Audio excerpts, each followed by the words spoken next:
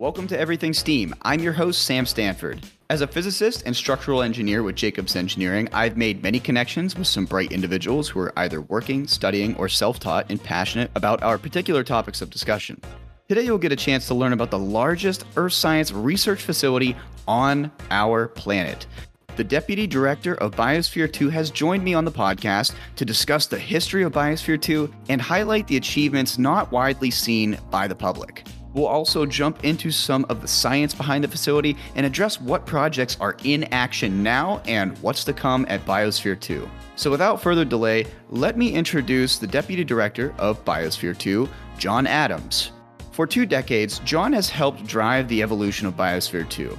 Starting in 1995, he led all terrestrial experiments inside the biosphere, building on his deep knowledge of the facility and its science. Adams became Biosphere 2's media coordinator and public spokesperson at Columbia University in 1999, fielding inquiries from all around the world. At the same time, Adams assumed leadership for B2's exhibits and public outreach staff. And after a short stint away from the biosphere, John returned in 2004, and thereafter he filled critical roles such as facilities manager, health and safety supervisor, public outreach coordinator, and biological systems manager, which led him to being named the Assistant Director of Planning and Facilities, a mantle he held for 7 years. And in 2014, John advanced to his current leadership role of Biosphere 2 Deputy Director, engaging as a key member of the team that plans and directs all research and related activities inside Biosphere 2 and the surrounding campus. So it seems like we got the right person for the show. But now that you've been introduced to the topic of the show, which is Biosphere 2, and my friend John, we are going to head into our first commercial break. And when we come back, we will be discussing, you guessed it, Biosphere 2. Enjoy. John, thank you so much for joining the podcast. How are you doing? I'm doing well, and I really appreciate this opportunity. Oh no, I think other way around. I'm super excited to talk to you. My friends and I went to the Biosphere 2 about a little over a month ago, and I was awestruck by the sheer size of the facility. And I had to. I was like, I need to talk to somebody from here and get more word out on this facility because it's gorgeous, not only just the history of it, but also what's in the works for the future.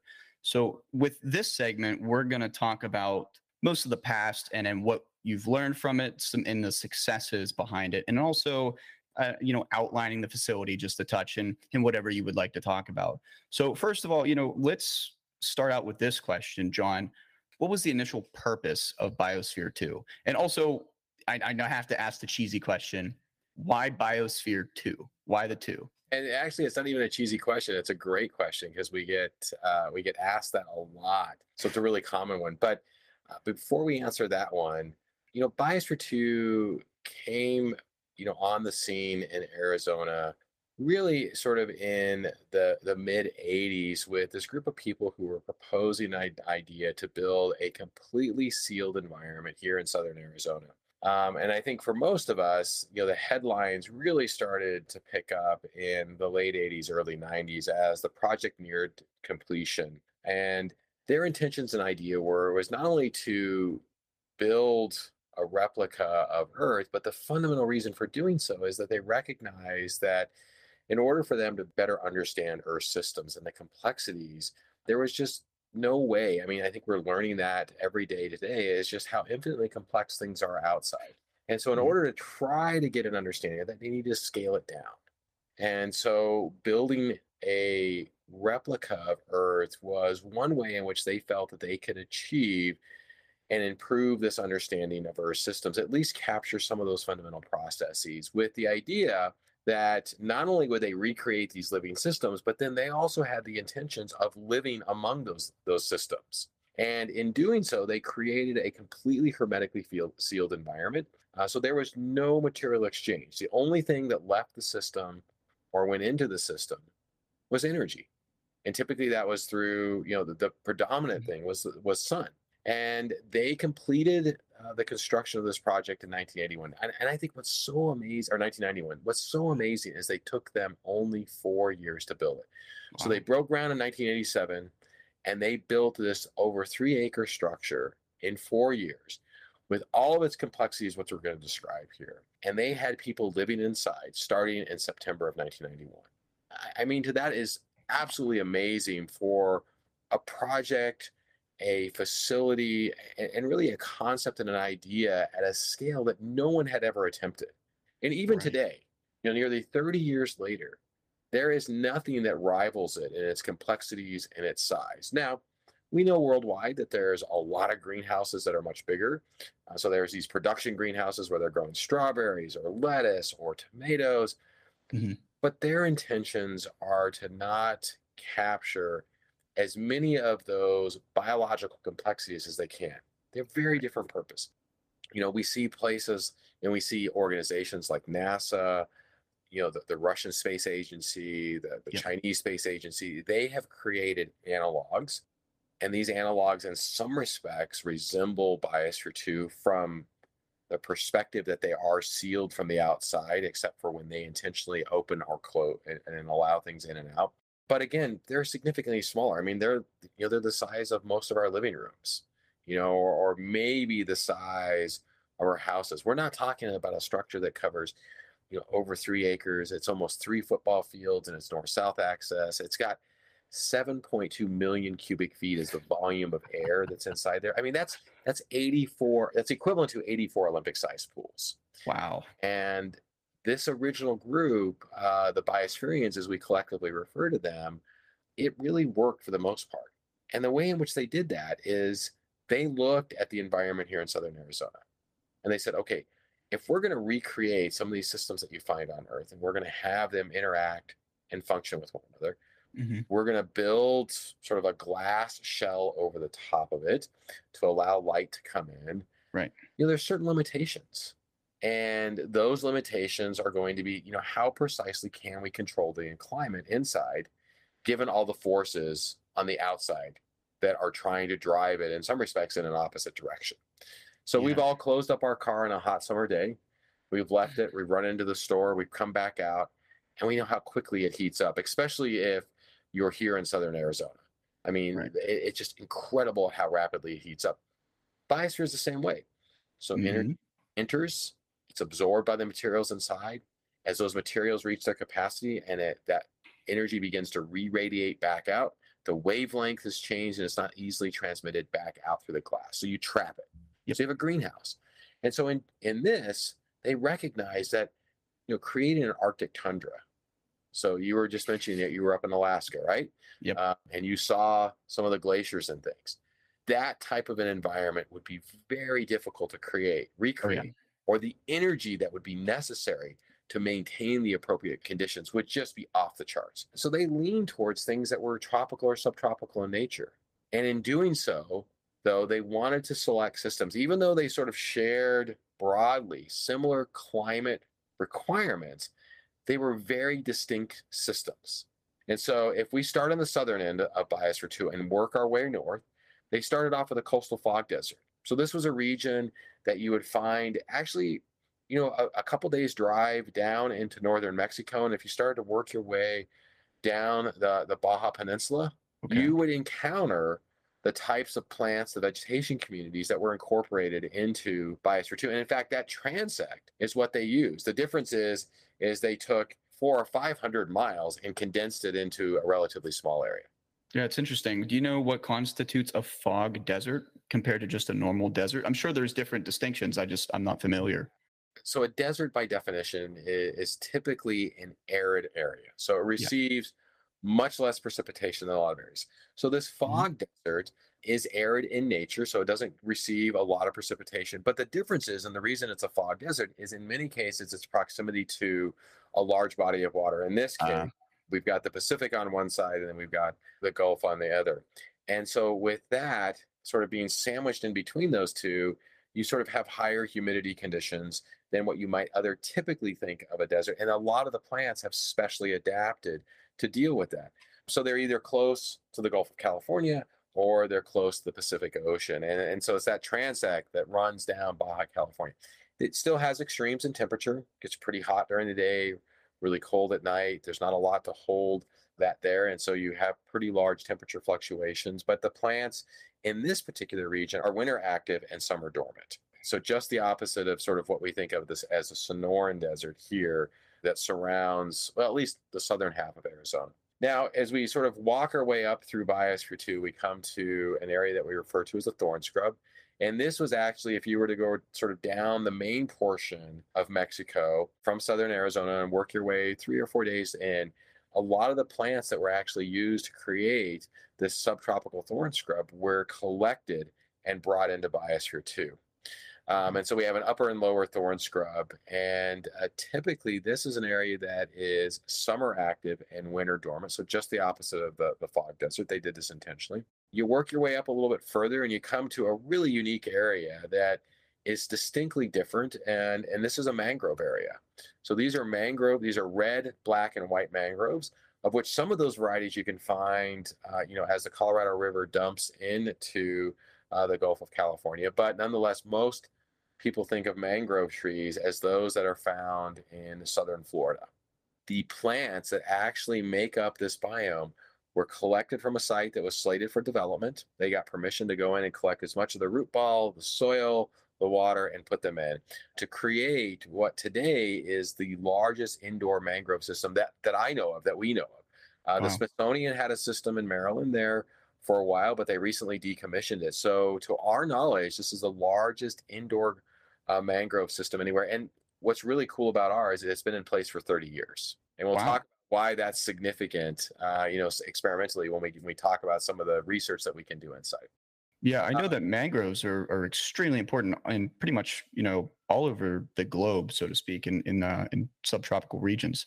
And that's a micro, that's like an ecosystem that's kind of been hit due to climate change. So that's exciting for the future. I know I'm forecasting a little bit, but that's exciting news. So, mangroves, just as we sort of moved off of that, but we'll get right back into the other systems that make up Biosphere 2. We hear a lot about today of sort of blue carbon. So these are those systems in our coastal or ocean areas that store lots of amount of carbon. Yep. And right now, the literature that I've read suggests that mangrove systems store 4 times the amount of carbon that a typical tropical forest does. So from a carbon credit standpoint, from an ecological standpoint, especially if you're trying to mitigate increases in atmospheric CO2, these systems prove and show that they have lots of potential. So there's tremendous amounts of interest, not to mention the ecological, the economic, and the social importance of them as well. But so if we jump up out of the mangrove system, we jump back up onto the terrestrial systems and we're in the savanna. It gives way to the upper savanna. So, by definition, what we have in southern Arizona is a savanna, sparsely distributed trees with a grass understory. Mm-hmm. And that's how this original system was designed. So it's dominated by a couple varieties of acacia trees.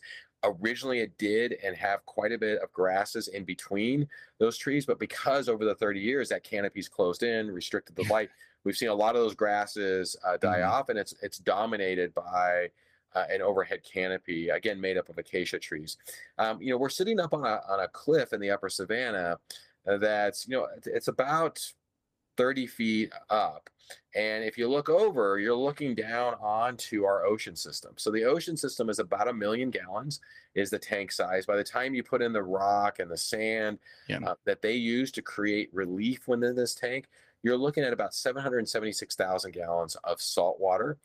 It was originally modeled after a Caribbean reef environment. And in fact, many of the organisms that went into this system originally were collected off the Yucatan Peninsula. And so we had hard corals and soft corals and different types of fish and algae, a whole host of invertebrates in this living system. The difference between us and an aquarium is that they weren't feeding the fish. Everything is dependent on what they can get from within the system for their survival. Understood.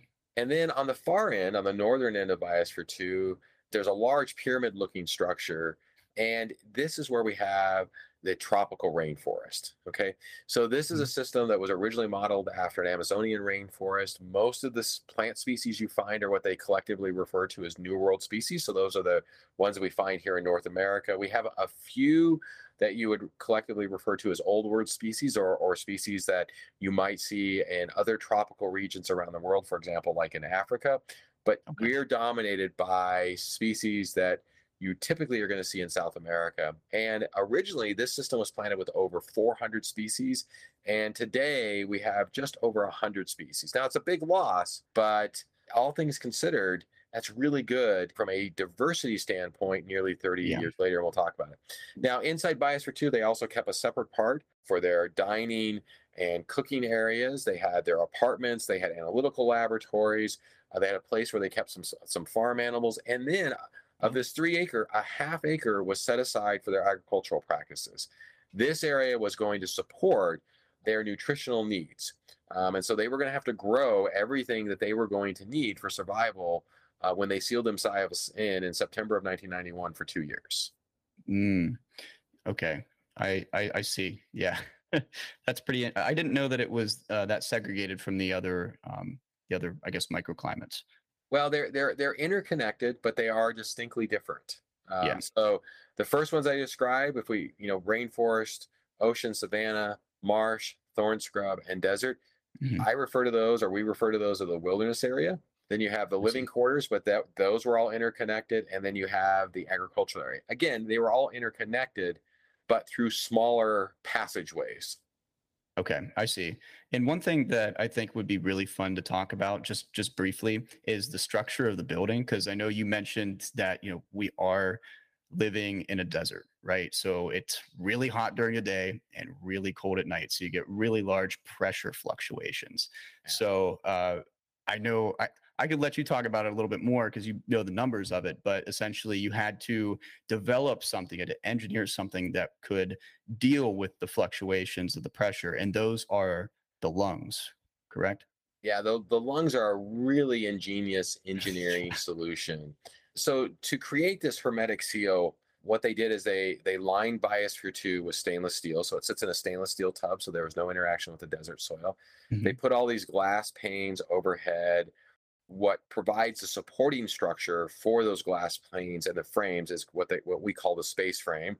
So Yep. this is a tubular structure that's interlocked that was created by a company called Pierce Structures, and then those window panes where they come together. That seal was achieved by using Dow Corning 795, so that was cocked in or glazed in. Yep. Now, when they originally commissioned Biosphere 2, it only lost 10% of its volume annually. That's an exceptionally well sealed building. But Yeah. when you do that and you have this large volume and you have all this glass, the air is going to heat up and it's going to cool down. The engineers quickly determined that if they didn't compensate for the change in pressure as a result of that heating or cooling air, that you could compromise the integrity of Biosphere 2. And this is where the lungs come into play. These were not an afterthought. They engineered and designed them right out of the gate. And what these are is these are connected through tunnels on the southern end of Biosphere 2 and on the western end. They're approximately 1/7 the volume at their maximum capacity of Biosphere 2. But what's unique is if you look at an image of Biosphere 2, you just sort of see this white geodesic dome. But what's inside of that is a large diaphragm. So within it, you've got a fixed wall. Attached to the top of that wall, you have a flexible rubber membrane. It is in turn connected to a large aluminum pan. And so the weight of the rubber and the aluminum pan is 40,000 pounds. And so what happens is the air expands, it moves its way down this connecting tunnel into this space, and it lifts that 40,000 pounds up. And then Yep. at night, as the air cools, that weight pushes back down. So this thing is sort of hovering, much like our lungs do on a much more rapid basis. It expands and contracts as the pressure inside Biosphere 2 changes, so that you never over or under pressurize the facility. And by there's two lungs inside Biosphere 2, and essentially having 80,000 pounds sitting on the air mass, there's always a slight positive pressure, which means that anything that was happening that resulted in a leak, inevitably there were leaks. Remember, I mentioned there was 10% lost on an annual basis. That was always being pushed outward and never anything new being brought in. That was a design criteria, and they achieved it through the lungs as well. Ah, I see. Okay. Now there were two obvious missions, right? And there was a lot to be learned from them. Would you mind talking about them and then also explaining what was learned from them? Yep. Again, no one had ever attempted to build a hermetically sealed environment leverage biological systems that were not only going to balance the atmosphere, but to support the nutritional needs of people living inside. Mhm. There had been things like BIOS 1, 2, and 3 that the Russians had done more recently. What's made the headlines is the Chinese Lunar Palace in Beijing, where it's a hermetically sealed environment. And they lived inside for about a year. Here recently, they completed that, I think, 2 or 3 years ago. Mhm. But no one had ever attempted anything of this size. And so no one really knew what was going to happen when they did this. Um, and the reason that they called it Biosphere 2 is because they wanted to replicate Earth Biosphere 1. Again, we know how complex Earth systems are, and to try to capture those processes to support what you and I are going to need living inside was their objective. And so, September of 1991, they sealed the doors, and they had a little bit of a stockpile of food, as you could imagine. But then they were dependent on what they were going to grow from this half acre of land. And they were dependent on the air that they were going to breathe and the water that they were going to need to drink based on what these living systems were doing. And they didn't quite get everything correct. Okay. So the agricultural system never produced adequate calories for them. So they were always hungry. Although nutritionally they were okay, they were calorie deficit. What they tended to get a lot of and what grew really well in this agricultural system were things like sweet potatoes. Okay. So I Okay. hope you like sweet potatoes because that's what you're pretty much eating every single day. They did do onions and different types of fruits and things, but they were not staples in their diet. Sweet potatoes were. The other thing is that in the rainforest and in this agricultural area, they created a soil mixture that was extremely organically rich, really high in organic material, because they knew that they were going to have to support an intensive growth of plants over a short period of time. And they didn't want to have those plants enter into some type of nutrient deficit. I see. So, in doing so and creating this very organically rich media, they also created a very favorable environment for microbes. And Oh, so the microbes in the soil inside Biosphere 2, they're like you and I. They consume oxygen, they give off CO2. yep. So what ended up happening is soil respiration outpaced plant photosynthesis. They had hoped the plants would take in the CO2, split water, give us oxygen, and continue to grow. And they just couldn't keep pace. So what ended up happening is almost immediately when they closed that door, they started to see a very dramatic decrease in oxygen. Of the 2 year mission, at about day 500, oxygen reached a critical level, 14.2%. The medical doctor was starting to see cognitive limitations. Yeah. And he ultimately, along with those who were living inside, communicating with the folks managing on the outside, said, time out. We think that we've got a serious issue. And if we don't add oxygen back into the system, we potentially could compromise our ability to continue to live inside. Yeah. And so what they did is they actually added oxygen back in for the safety and well-being of the 8 people who were sealed inside. Hmm. What they didn't do is they didn't initially disclose that they had to do that. Ooh. Yeah. And with a project that was, being watched around the world, it was very heavily publicized. That was a big deal. They didn't initially come out and acknowledge that they had to do that. They actually denied that, and then they had to retract some statements. In my opinion, that is really where all of that integrity was lost. And so today, oftentimes what you hear many people refer to is those early experiments that with the people living inside in Biosphere 2, they were a failure. But there is no such thing as a failed experiment, okay? We do experiments because we don't know what the outcome's going to be.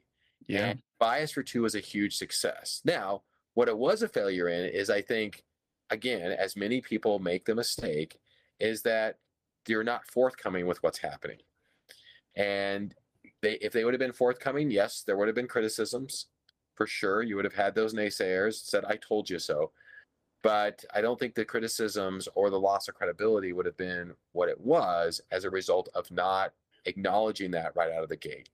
Yep. I think the science would have outweighed the criticism, and just the lack of management, because they would have seen that problem, like, oh, there's microbes, or I don't know what you're talking about as microbes, but like, maybe there's certain bacteria that flourished, or there's certain fungi that flourished and created this, because both of them, of course, eat up oxygen, the respiration. So they could take that and they could do samples and say, well, this we need fungi, of course, to give certain nutrients to the plants in exchange. It's called the wood wide web. But how much are we allowed? How much can we allot versus the photosynthesis that needs to take place?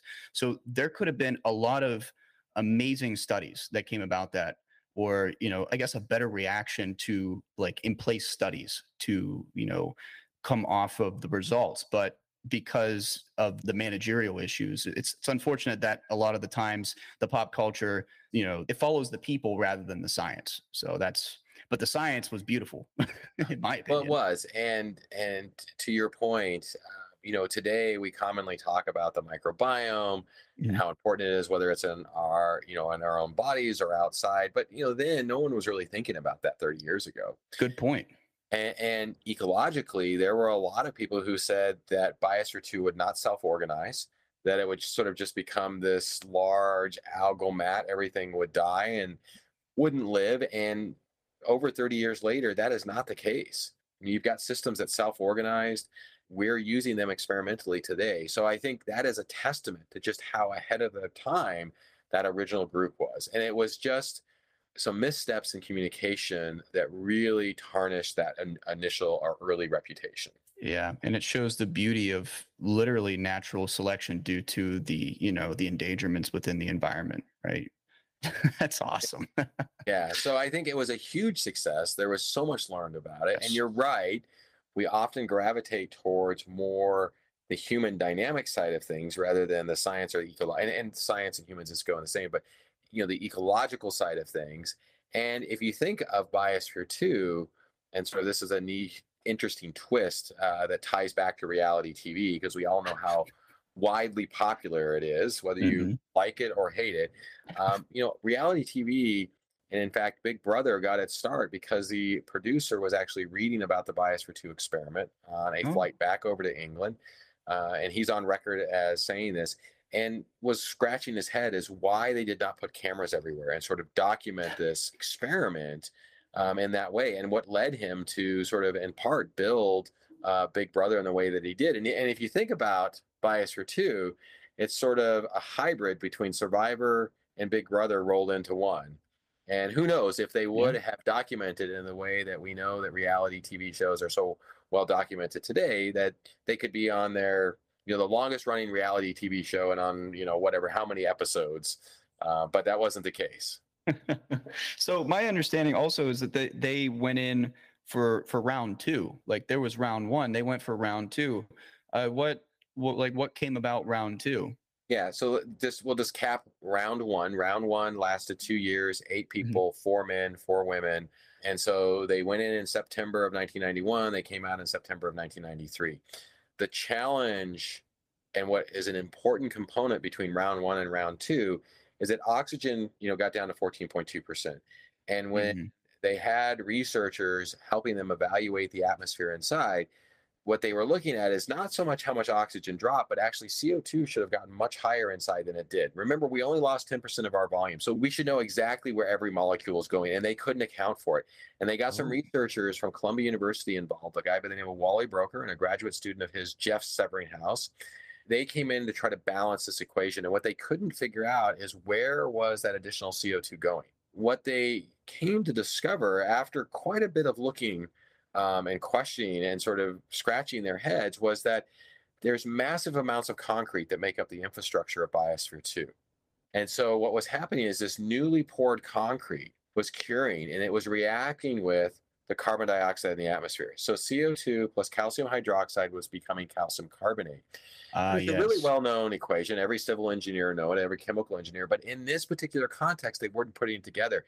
What they were able to discover, and they actually wrote a paper, is that Wally Broker, a really prominent geochemist at Columbia University, this was the light bulb moment for him, because what he said is, I can trace essentially every molecule and how it's moving through the system, and at a scale that's unprecedented, and at a resolution that I will never even be able to get on the outside of Earth. And scientifically, this is hugely important. And so this started a change in how people viewed Biosphere 2 and what its potential use would be. But concurrently, they decided they were going to seal another group of people in. This time it was seven. It Okay. was 5 men, 2 women, and this time they only went in for about 6 months, okay?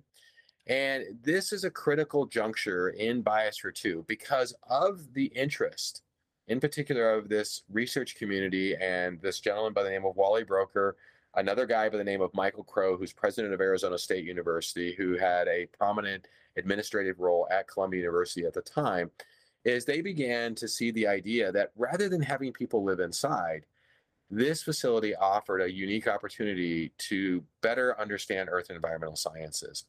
And so what ended up happening is because of all of the controversy that predominantly surrounded that first experiment, that they decided to cut that second experiment at about 6 months. They decided to get rid of the original management group. And this was, when I say they, this was Ed Bass and his team. They are the ones who, it was he who financed the project. Yeah. They said, time out, we need to change direction. So they actually removed that management group, brought in a new management team, and started to go down the road of using Biosphere 2 as a large earth environmental science laboratory. And so that began that transition. It started to take place in 1994. Everything came together in sort of mid to late 1995, with Columbia University assuming management of Biosphere 2 in January of 1996. Yeah. And so this formally ended the idea of people living inside and now using these systems to understand how they're going to respond to future climate change events. And that really brings us to where we are today. Although the experiments have changed, we're using it in a very similar fashion. So just to back up really quick, one thing that we didn't, I don't think we touched on is Ed Bass, right? I think he had 2 initiatives to start this, right? One was obviously the earth science portion of it, but the second one was the hype of planetary travel. Am I right by saying that? Yeah, and the best place was to do this was here in the desert, also because of the temperature fluctuations and the complexity of the situation, and having soil on the outside technically that's really not fit for agriculture in the first place. So I just wanted to throw that in. I don't think we went over that at all. No, we didn't. Ed Bass is a key feature. He is the reason why Biosphere 2 was able to get built, because he financially put the funds forward. This was a private venture. There's a lot of numbers that are floating around there, but we're definitely north of $200 million that were used to build Biosphere 2, late 80s, early 90s. So if you extrapolate that to today with inflation and probably even more, we're definitely north of $1 billion. Yeah. Fundamentally, what captured the headlines was this was a futuristic colony that could potentially be on the moon or Mars. I think we know today that we're really far away from building anything of this size, of this complexity on the moon or Mars. But fundamentally, the reason for them building Biosphere 2 was to understand Biosphere 1, the Earth. These are his words, not mine. I really, this sort of resonated with me when I heard this quote. And what he said is that by building Biosphere 2, we hope to gain a better understanding, a better appreciation for Biosphere 1, so that we can be better stewards of the planet. Oh, that's wonderful. Well, with that, I think we're going to run into our first commercial break. And then when we come back, I'd like to talk a little bit more in depth on the science behind the structure and the systems in Biosphere 2. So stick around. All right. Sounds great. I have some exciting news. Everything Steam and Elite Graphics have teamed up to create Ecolite Apparel. Ecolite Apparel has a direct focus on the environment with a sustainable approach to fashion. We came up with a way to combine fashion, sustainability, and education.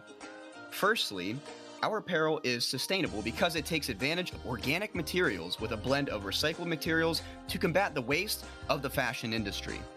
So speaking of fashion, each Ecolite product has a significant environmental symbol, such as reduce, reuse, recycle, planting trees, saving the bees, commercial fishing, and much more.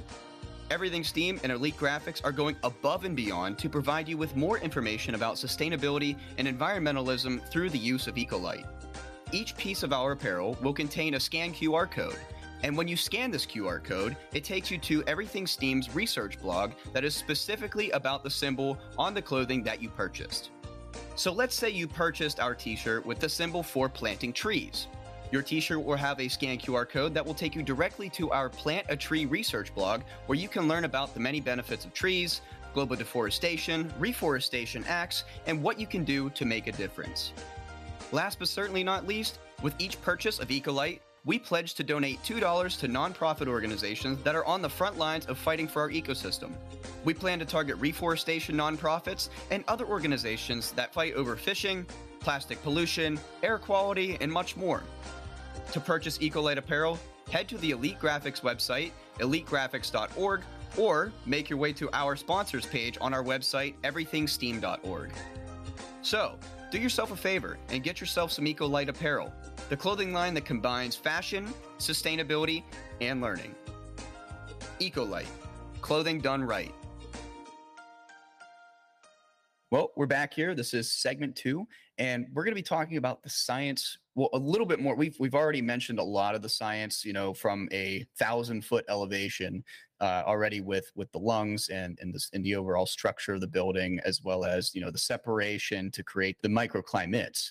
So I wanted to do a continuation of that, maybe go a little more in depth in whatever John would like to discuss. So, John, is there any topics you would like to start out with that really come to the forefront of your mind? I sort of divide the science for B2 into two categories. So we have the engineering. So we talked about the lungs and the glass and envelope that sealed it. But then within it, there's this balance. And today it's a pretty common word, but back then it wasn't. And this is bioregenerative systems. And you hear a lot of people refer to that, especially as it pertains to space travel. So we know that, for example, we can get to the moon, and I have no doubt we can get back. There's a lot of people say that we have no problem. We can definitely put boots on the ground on Mars. But when it comes to actually staying there, that's an entirely different component. And many people believe for our social and psychological well-being, as well as our nutritional well-being, we need to have fresh produce, for example, and have some meals. And in doing so, that means you've got to grow crops. And exactly how are you going to do that when you're in space? And so they use Biosphere 2 in part to test that idea in theory. And we've grown agricultural systems indoors.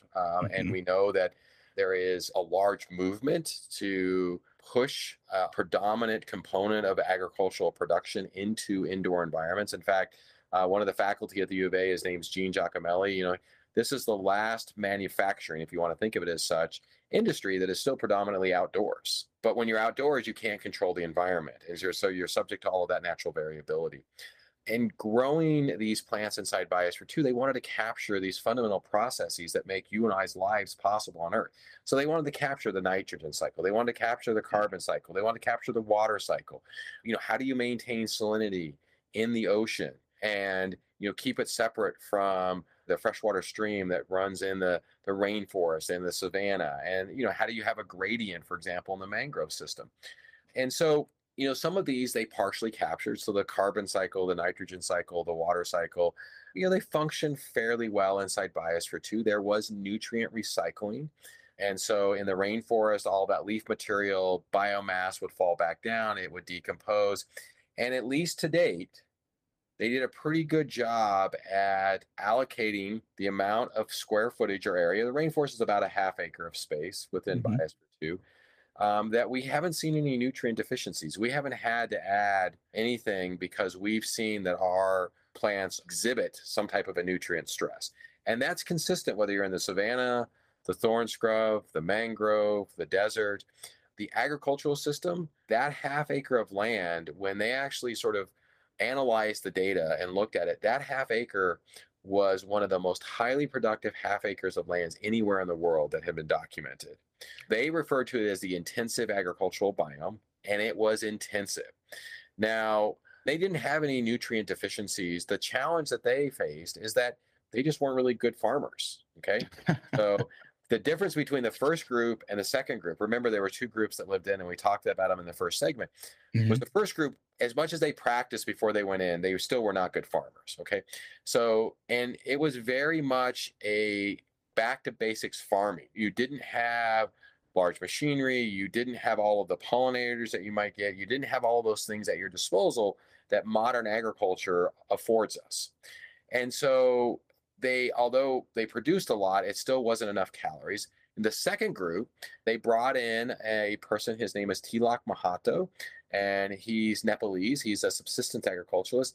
And to be honest with you, he just did a much better job, even though it was only a 6-month mission for that second group, at capturing and leveraging these natural processes and his expertise to be much more productive in that agricultural system. So they fared much better from their system, from the system itself and the food and the calories that they were getting, and that they weren't always hungry, and they had a greater diversity of food within the system. And it was really attributed to his ability. Now, things like the ocean inside Biosphere 2. So there's sort of a natural salinity gradient that you see worldwide that happens. And that's because there's an influx of fresh water, but there's also an outflux of that through evaporation. Right. And so you can actually look at salinity levels worldwide, and you can see, well, where am I getting more fresh water? Where am I getting more evaporation based on those salinity concentrations? Now, inside Biosphere 2, once the minerals that make up, it's not just salt, but the world's ocean have a lot of different minerals. And those minerals are extremely important to support the needs of things that calcify, like corals, like clams, and create this balance. And so what they did, for example, to create the ocean inside Biosphere 2 is really unique. So they actually went over to the Pacific Ocean. They went over to San Diego, to the Scripps Institute, and they brought in these large tanker trucks. They sucked out about 100,000 gallons of water, and then they brought it over to Biosphere 2 and they dumped it into the ocean. In conjunction with that, they used what a lot of aquarists use today to create their saltwater environments. They used a salt additive. This particular salt additive is called Instant Ocean. It's been around for a really long time. And they added it in to create the salinity level for the ocean. The reason they did that 100,000 gallons, it helped to seed it with a lot of these microorganisms. So this community that was going to make their ocean survive and flourish. And so within the Biosphere 2 ocean, there are internal cycles that took place. But again, the complexities were less. Same thing in the rainforest. The carbon, the nitrogen cycle, the water cycle, it's present, but its complexity is less than you have on the outside. But I think given that Biosphere 2 is still living today, those systems are not needing a lot of amendments, if any amendments at all. Again, as an attribute is how well they were actually designed. Now, some of the original ecologists who helped to put Biosphere 2 together were considered to be the foremost experts at the time. So they had a desert ecologist, his name was Tony Burgess. They had other ecologists who helped them with the ocean and the mangrove. The mangrove system, we actually consult with one of the people who was part of the original consulting group. His name is Dr. Patrick Kangas. He's at the University of Maryland and actually brings students out to Biosphere 2 today to study our mangrove system and compare it to natural systems, because the Smithsonian decommissioned theirs in that Virginia area. So this is one of the few indoor systems he can now study. Same thing with the mangrove, the rainforest system. But what's really unique is that Tony Burgess, and this is one of those things that resonate. When I first started working at Biosphere 2 about 25, 26 years ago, what he told me is when they assembled these systems, they thought the sheer size of this facility would allow them to capture a lot of those processes that we take for granted outside. And he says, we didn't even come close. And that those systems are so infinitely complex. And this is where the most important lesson from Biosphere 2 comes into play. And in my opinion, the most important lesson to come out of Biosphere 2 is how infinitely complex Earth systems are and how we've just begun to scratch the surface of understanding them. We look at who have, people historically who have tried to capture those. We mentioned some famous experiment, BIOS 1, 2, and 3 by the Russians. We mentioned the Chinese Lunar Palace, but even going back, Vladimir Benzelowski, he started to talk about a lot of these cycles. Claire Folsom, many of us have created bio bottles in our classrooms. So Claire Folsom created, that I know of in the early 80s, some of these first bio bottles where he took ocean water and a little bit of algae and then put them inside and they capped them and see how long they would survive. Today you see them and you can buy them, but you can buy these glass spheres that have a little bit of an air gap. They have a little bit of a plant or an algae. They have water, and then they have an invertebrate. And it's in a closed loop, right? And it's an important closed loop because even though it's not as complex, it has all the necessary components to support the plants to balance the water that support these invertebrates that are inside. And in fact, those miniature biospheres were actually created by a company called Paragon Space Enterprises. And two of the original biospherians who were part of that original group who were sealed in were founders or co-founders of that company. So it's funny how things, we talk about circles, and that's what these cycles are, how Yep. they come full circle in this world where, these groups and those bio bottles or these biospheres actually were sent up on the space shuttle in one of the missions. I don't remember which one. It's remarkable how these ecologists recognize the importance of capturing soil plant atmosphere interactions, but it's those processes and those interactions that are allowing us to today to do some really cutting edge science. Yes, definitely. I have one question that's kind of like off kilter, and I don't know if you've ever been asked this before. Maybe you have. I know you mentioned, I know you mentioned that there was some livestock that was in the facility at the time. Yes. How did that fare out? Was there any like complications there as well?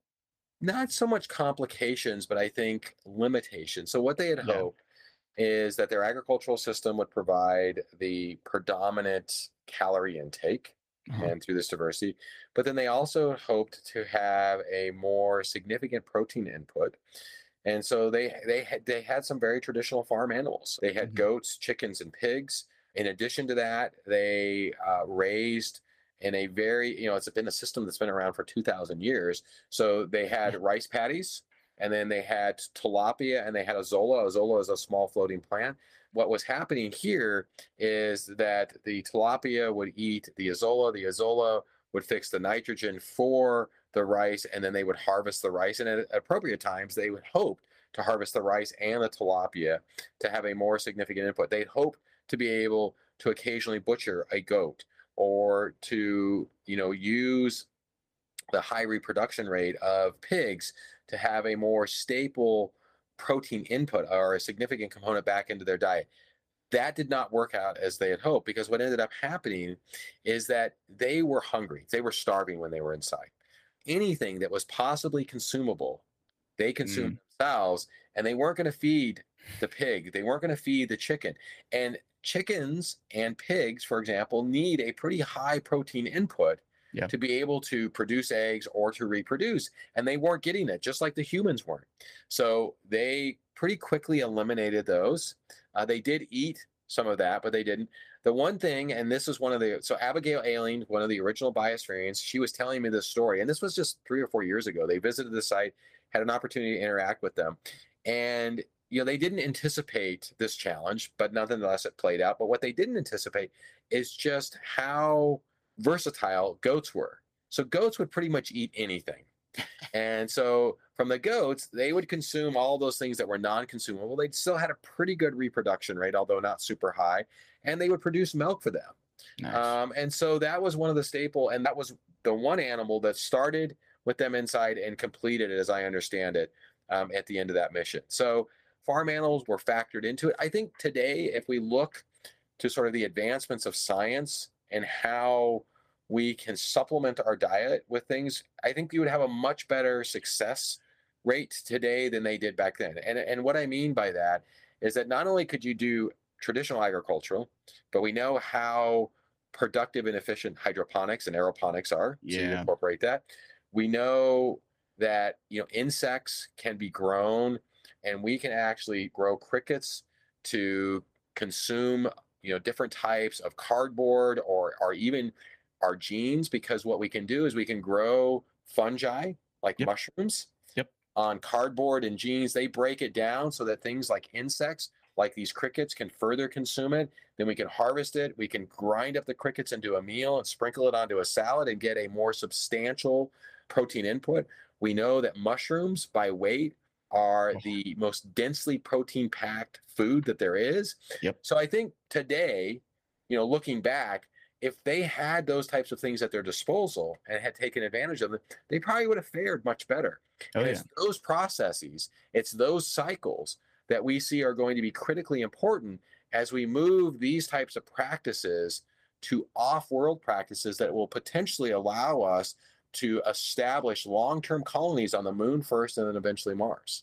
Yeah, I mean, you said it. I don't think you're going to be transporting a pig to Mars, at Nope. least on the first few missions, right? And Right. you could definitely get some mushrooms or some mycorrhiza at least to get to sprout mushrooms to then create Hmm. spores, and then you could definitely take insects as well. That's Yep. a lot lighter of cargo, and even It, today with the advancements in like 3D printing technology and just our better understanding of biosynthesis, I guess we could even print different protein meats if we wanted to be able to sustain ourselves, which is I- interesting. Low energy, low water usage, yeah. and it's just the same impacts. It just looks a little different. That's Right. all. Well, that's it. And I think, there are communities worldwide that have been consuming insects for a really long time. It's just Yeah. now, I think, for many of us, it's come to a prominent level where that it can provide and supplement areas where we have other deficiencies. Yes, most definitely. And just to say, I think there was a little bit of a missed opportunity because if you would have had the rice paddies and you would have had the livestock, you could have done a really cool experiment on methane Right. emissions, and you could have showed that like you get this much methane out of rice versus the livestock because a lot of people don't know that like rice is a big emitter of methane. I think it's like 1/3 of the anthropogenic produced methane emissions is from rice. I'm pretty Right. sure.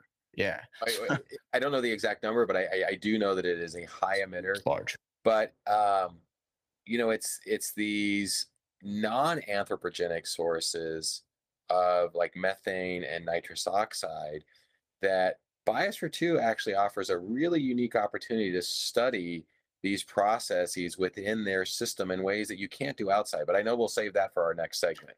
Sounds good. Sounds good. Is there anything else that you would like to talk about before we move on? No, I think the only thing I didn't sort of expand on is, oftentimes one of the common questions we're asked when it comes to salinity in the ocean is how do we maintain Yes. it, right? And Yes. so we talked about how we made how they made the water and how they added this 100,000 gallons to make up this volume that's 676,000 gallons. But once those minerals are in the water, they don't leave it. Okay. So the salt doesn't leave. Okay. Unless it accumulates on surfaces. Yes. And so they didn't see a very dramatic drop in salinity. Now, what they did see is you would get evaporation. So inside Biosphere 2, I mean, there are days on hot summer days where, you could evaporate close to about 2,000 gallons. And so you have to make that up. So they Yeah. would have to add that water back in. Now it's trapped in the system. It's somewhere. And they Yeah. did try to collect as much as they could, but they would have to keep the water level at a constant height or volume to ensure that they didn't see wide fluctuations in salinity. And yes, over time, but much longer periods of time in a much slower process, you may have to add a little bit of salt back in. Because if you had a pipe leak and you lost some of that water out, or salt will accumulate, as we know, on surfaces, it's not going to make much of an impact day to day. But now, over years, it potentially could. And so they did. So we have had to add one of these salt amendments back in to bring the salinity level back up to our target values. Yeah. And that makes another good point is, you talk about the complexity, because we can only do so much in the biosphere, but also the longevity, right? A lot of these issues are based on time. Like you lose salinity over a long period of time. You lose nutrients in soil over a long period of time if it's not completely cyclic. Like it's all based on time. So it's great that like the biosphere 2 exists so we can look at longevity in these different cycles, which is exciting. I'm glad you asked that question, or you brought up that question, because I was supposed to ask that question. I brought it up the first time that we met. I was like, I really want to know about your salinity in the ocean. Totally blank. Thank you for that. Yeah, you're welcome. With that being said, we're going to jump back into commercial break. And then when we come back for the last segment, we're going to be talking about the future plans of Biosphere 2. Have you ever been standing in the shower looking at the ingredients on your shampoo bottle and noticed that water is always the first ingredient? Well, I have. After a little research, I discovered that shampoo is over 80% water, which is kind of like dumping bottled water on your head while you're standing in a shower. And that's why I'm excited that I found Seabar, a disposable plastic free hair care line that cleans up ocean trash with every purchase. Not only does Seabar pick up 1 pound of ocean trash for every item ordered, but their salon quality shampoo and conditioner concentrates come from refillable applicators, kind of like deodorant tubes. Just twist them up, rub it on over your hair a couple times, and then just lather it up like you normally would. My favorite part is how long they last. I've personally been using the same Seabar for 3 months now, and I've barely used any. So not only does it help save the environment, it's also effective, efficient, and most importantly, it saves me money. If you would like to try a better way to wash your hair, head on over to seabar.com and use our special code STEAM for 15% off your first order. Seabar, shampoo done right for you and the planet. This is the third segment, and we're going to be talking about the future of Biosphere 2, which is super exciting. We've been talking about the processes and the the science behind it and the history and all that, the managerial processes. But now we're going to get to talk about the really, really exciting stuff, which is what's to come. So, John, what do you got for me? Well, I mean, scientifically, Biosphere 2 has made a huge impact, not only in the first experiment, but as it transitioned away from one where people were living inside to utilizing it as an Earth and environmental science laboratory, and some of those significant research outcomes, which I think are important before we talk about where we're going in the future, is our ocean system. It was used by researchers, and we were one of the first places to show a direct connection between increasing atmospheric CO2 and decreasing coral calcification rates. That experiment was done in the Biosphere 2 ocean. Today, we collectively hear about it as ocean acidification, because CO2 is a gas that's soluble in water. You get more in the atmosphere, you get more in the water, and it drives a couple of reactions. And it's a reason why, in part, we see coral suffering worldwide. There's a lot of people that talk about, well, increasing atmospheric CO2, it's good for plants. And part of the answer is they're right, but there's only so much that plants can absorb. And so there were some researchers who published a paper that suggested that, for example, tropical rainforest systems, their uptake of CO2 was going to saturate at about 600 parts per million. So that's a value that we're going to reach in about 50 years from where we are today. And if plants saturate and they're no longer taking up that CO2, then the slope of increase atmospherically is going to go up very dramatically. Yes. So, but how do you validate that? So what we did in the Biosphere 2 rainforest is we actually subjected our rainforest through a series of CO2s, both below and above that which was shown in this paper that modeled it. And what we were able to do is we were able to show that our system saturated at about 600 parts per million, just like the model predicted. So model validation and calibration is one of the really unique attributes and opportunities scientifically Biosphere 2 can contribute. So we did that in our rainforest. Wow. We did some experiments in what was the former agricultural system, and they were very profound. We grew cottonwood trees under different CO2 regimes because we could divide this agricultural system into thirds. So this half acre of space, if you can imagine, a third acre had about 100 trees, the other third had 100 trees, and the other third had 100 trees. But then we controlled CO2 like it is today, like it's going to be in about 100 years, and like it's going to be in about 150 years. And we looked at not just how an individual tree or an individual leaf on that tree responded, but we looked at how this entire stand, these 100 trees, reacted. And what's exciting scientifically, and this theme still holds true today scientifically, is that Biosphere 2 is this bridge between the very precisely controlled experiments that we can do in the lab and these field observations that we make in natural systems, but yet we have very little control. Yes. And so we can bridge that gap in a part. And that's what's really exciting about Biosphere 2. Now, when the University of Arizona took over Biosphere 2 in 2007, there had already been an incredible amount of science that had been done, an incredible and solid scientific foundation, but they saw an opportunity to conduct research inside Biosphere 2 that couldn't be done anywhere else in the world. And that is a key, okay? So going forward, the experiments that we're going to do inside Biosphere 2, if they can be done elsewhere, there's no reason in doing them inside. We want to really uniquely contribute and leverage the unique attributes of this facility to further science. And so we think the teams that come in think deeply about how they can leverage that. And they want to make sure that they can't do them anywhere else. The agricultural system and the richness of the soil, as we talked about in our first and second segment, was not only a challenge for those original group because of the microbial community and the diversity it supported, but it was also a challenge scientifically. And what I mean by that is that when we would go to publish papers from whether it was this cottonwood experiment or a sorghum experiment that we did in there, the reviewers would always point back to the unrealistic soil that was in that space. So that was a point of criticism all the time. So the University of Arizona came in and said, "Hey, what if we thought about removing that soil, and we thought about leveraging this space to create a truly unique earth science experiment?" And so they were able to remove all that soil. They spent a couple years planning, where they had scientists from not only the University of Arizona, but universities around the nation and around the world, and from a wide range of disciplines, think about what is a grand challenge question that we could use this space and the large controlled nature of it to help better understand and shed some light on it. And that ground challenge question is the fate of water in semi-arid environments. And in order to shed some light on it, the hydrologist said that, if we could build a large lysimeter, this is a large weighing box, and we could look at how water moves through the soil, it's going to give us tremendous amounts of insights in ways that we just can't get in the lab and we can't get when we're working in the field. And the ecologist said, well, if we could add biology to that and add plants to it, then we could look at how biology and the physical systems interact to influence not only the formation and the development of life, but also the hydrologic cycle. And so what they ended up coming up with out of these 2 years of meetings is developing what we call today the Landscape Evolution Observatory. This is LEO. And what they did is they replicated identically a hill slope that you would find at the initial stages of a watershed. They call it a zero order catchment.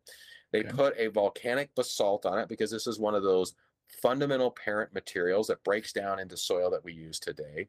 Yep. And for the past 8 years, we've been studying it without really any significant biological input. We've been looking at how the hydrologic models do at predicting the behavior that we see happen as water basically percolates through the soil and moves downstream.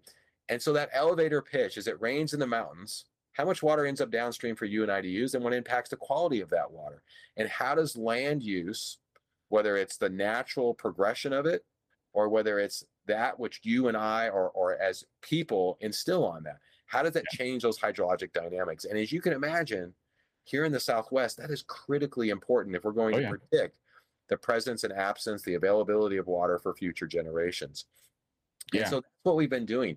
And now we built these 3 massive slopes. If you can imagine them, they sit on 10 primary support columns. So we built them up from the floor of what was once the agricultural space. We created this tray. This tray was sculpted in a way. And so, it's 330 square meters. So, it's about 110 feet long. It's about 55 feet wide. The soil is about a little over 3 feet deep. It actually has a convergence zone. So if you can imagine the soil sort of coming into a channel, and then what we did is they outfitted it with sprinklers on the side. So you as a scientist can come in and say, I want to add, a light rain, or I want to add a really heavy rain. They embedded in this soil, this volcanic basalt media, over 1,800 sensors and samplers. So you know precisely what's going on at virtually any location in the slope. You can come in and take a sample, and you can look at how the gas concentration is changing. You can look at how the water or the geochemical properties of that water is changing through these samples. The whole tray weighs nearly 2 million pounds, and it's on load cells. Okay, so we can actually tell you up to about a 2 millimeter surface water change, how that weight is changing. We can look at how the nutrients are changing.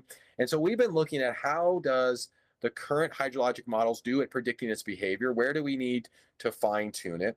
And the grant that we just got from the National Science Foundation, we're going to actually now add biology onto it. So what ecologists will tell you is that as you add biology mucks up everything. Okay. And so what we've done is we've unstitched the biological and the physical worlds that are stitched so tightly together outside, and we're going to stitch them back together.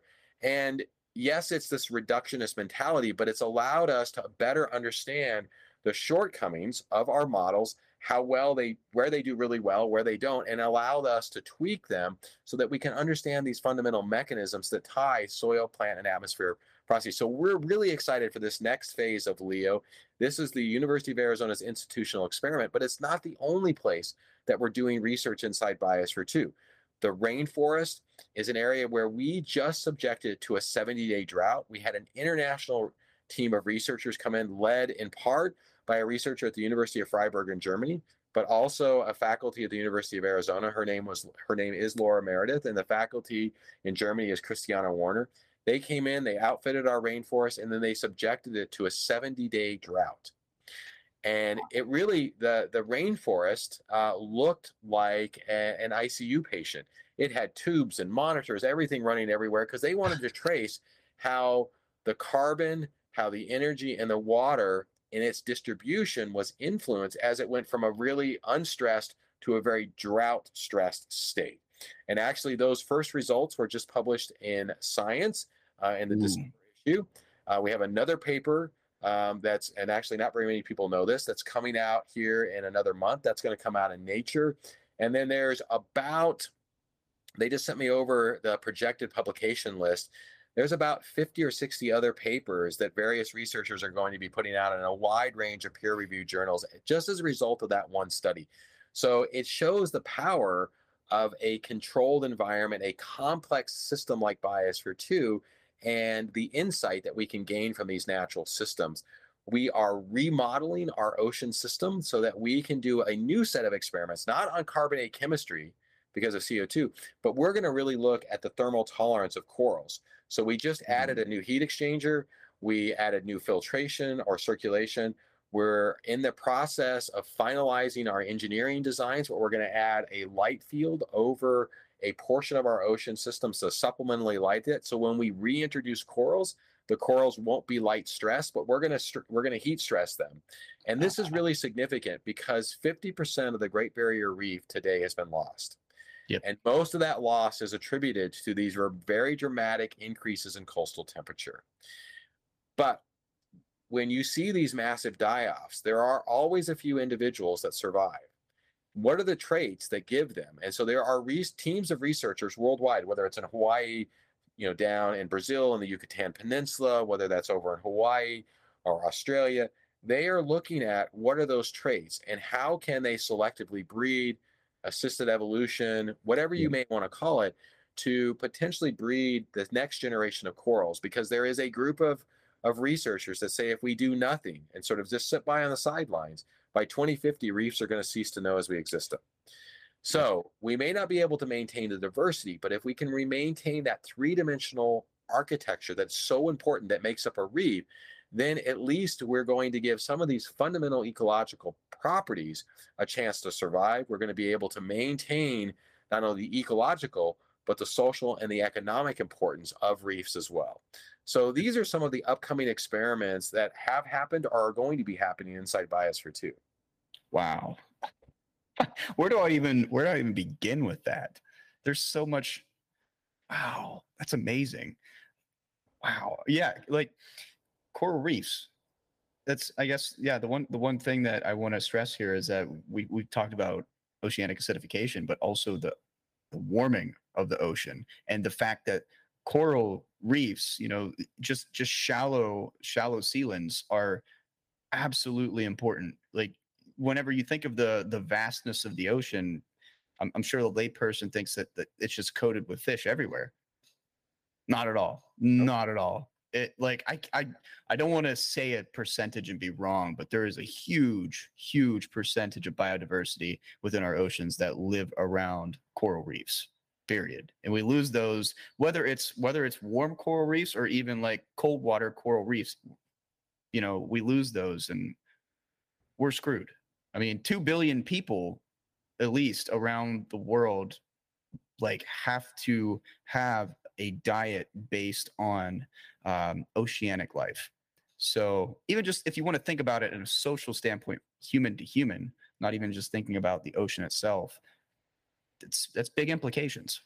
Well, it is, and culturally they're extremely important, and we see a lot of communities that are dependent on reefs and the proximity that they have. And if those reefs, we are seeing reefs move away from the equator into cooler environments. Yeah. But the problem is that those coastal communities that are dependent, they can't just pick up and move Yeah.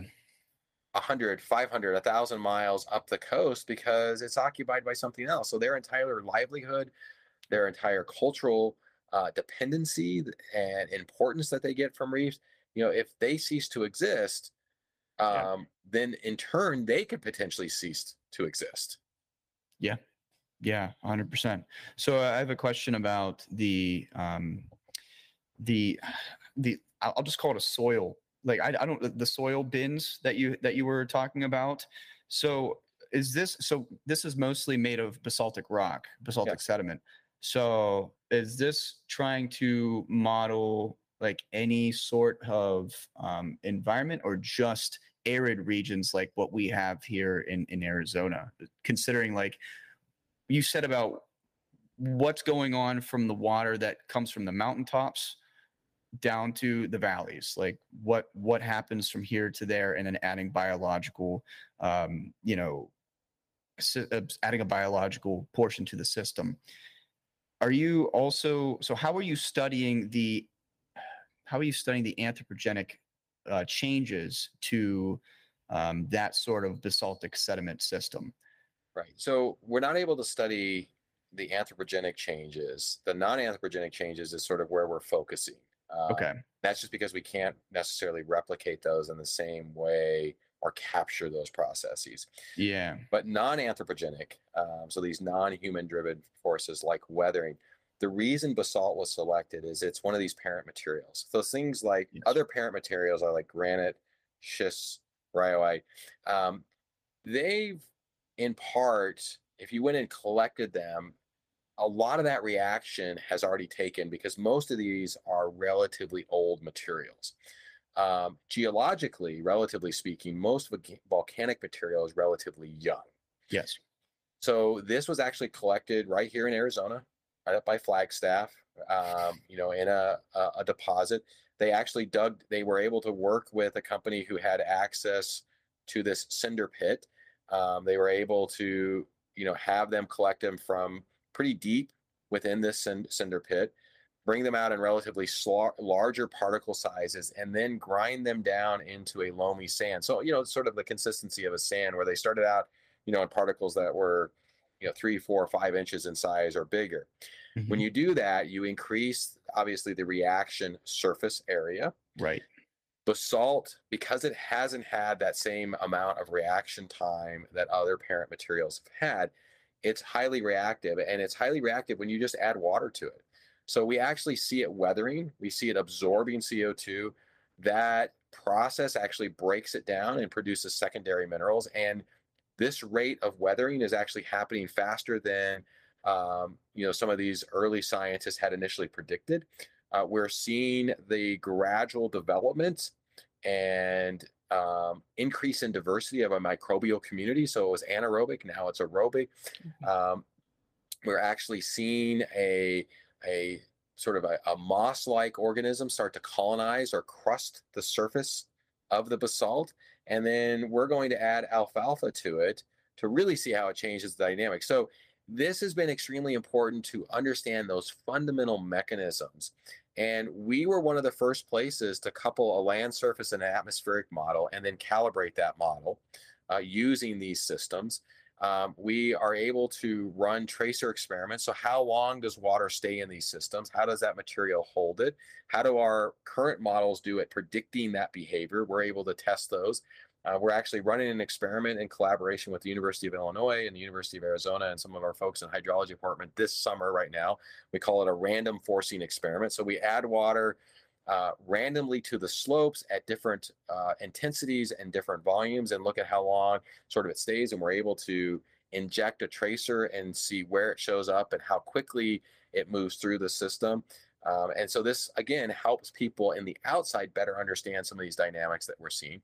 I think the important thing, whether we're talking about the Landscape Evolution Observatory, the LEO, or the Rainforest of the Ocean, is that none of these systems are analog to what we have on the outside. and this goes back to what we mentioned in our first two sessions, is that there's no true replica for Earth. But Biosphere 2 allows us to, in part, bridge that gap between the lab and the field in a way that isn't available in any other facility. And so there's really unique experiments that we can do in these systems that we've talked about that we can't do anywhere else in the world. But there's also, as you can imagine, a huge importance. And there are other groups that are doing experiments that we could never even think of inside Biosphere 2. So it's the culmination of what everybody is doing that is critically important. And Biosphere 2 is but one piece, although I think a very important piece, to understanding these global systems and how they're changing. And we may not be able to stop the change, but if we can anticipate that change, it allows us to adapt. And if we can't adapt, we're not going to survive. I agree. I wholeheartedly agree. John, this has been fantastic. I'm glad I didn't have to do much talking this time. This was awesome. I'm glad I got to hear more about Biosphere 2 and just the history, the science behind it, the processes that you got going on, and what's to come, and what's going on right this second. It's so exciting. I'm gonna have to come back. And that's an important part that you make. I really appreciate the opportunities. I'm sorry I monopolized a lot of our time. As you can tell, I'm really passionate about Love Biosphere. it. But the really exciting thing too is that people can visit Biosphere 2. You don't Yeah. have to be a researcher to come here. So come on down. We have opportunities every single day. The only days that we're closed are Christmas and Thanksgiving. We're open from 9 a.m. to 4 p.m. We have an incredible app now so that you can go through at your own pace and spend as much or as little time as you would like in many of these areas and learn firsthand what we're doing and see them for yourself. Yeah.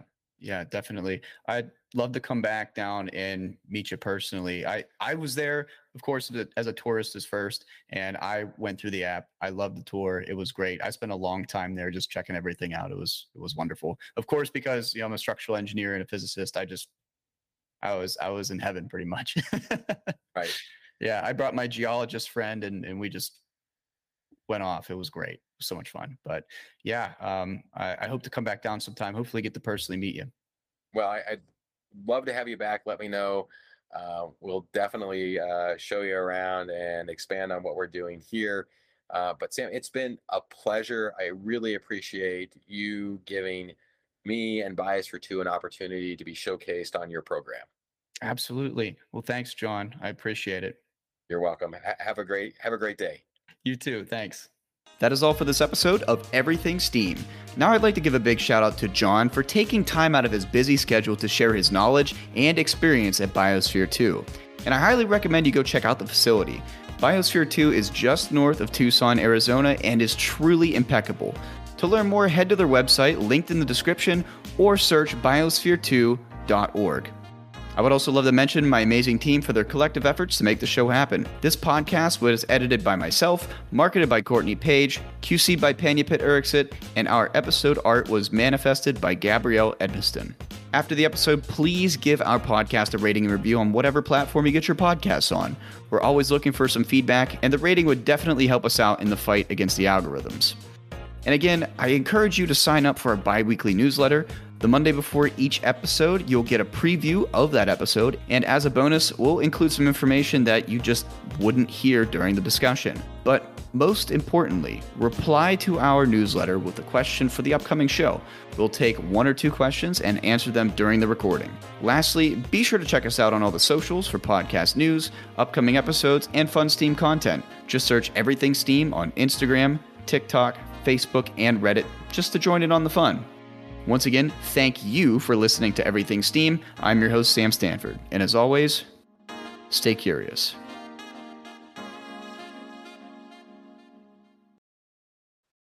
Everything STEAM would like to give a shout out to Anchor by Spotify for sponsoring our podcast along with Ben Sound Music for providing our show with intro, outro, and advertisement background rhythm.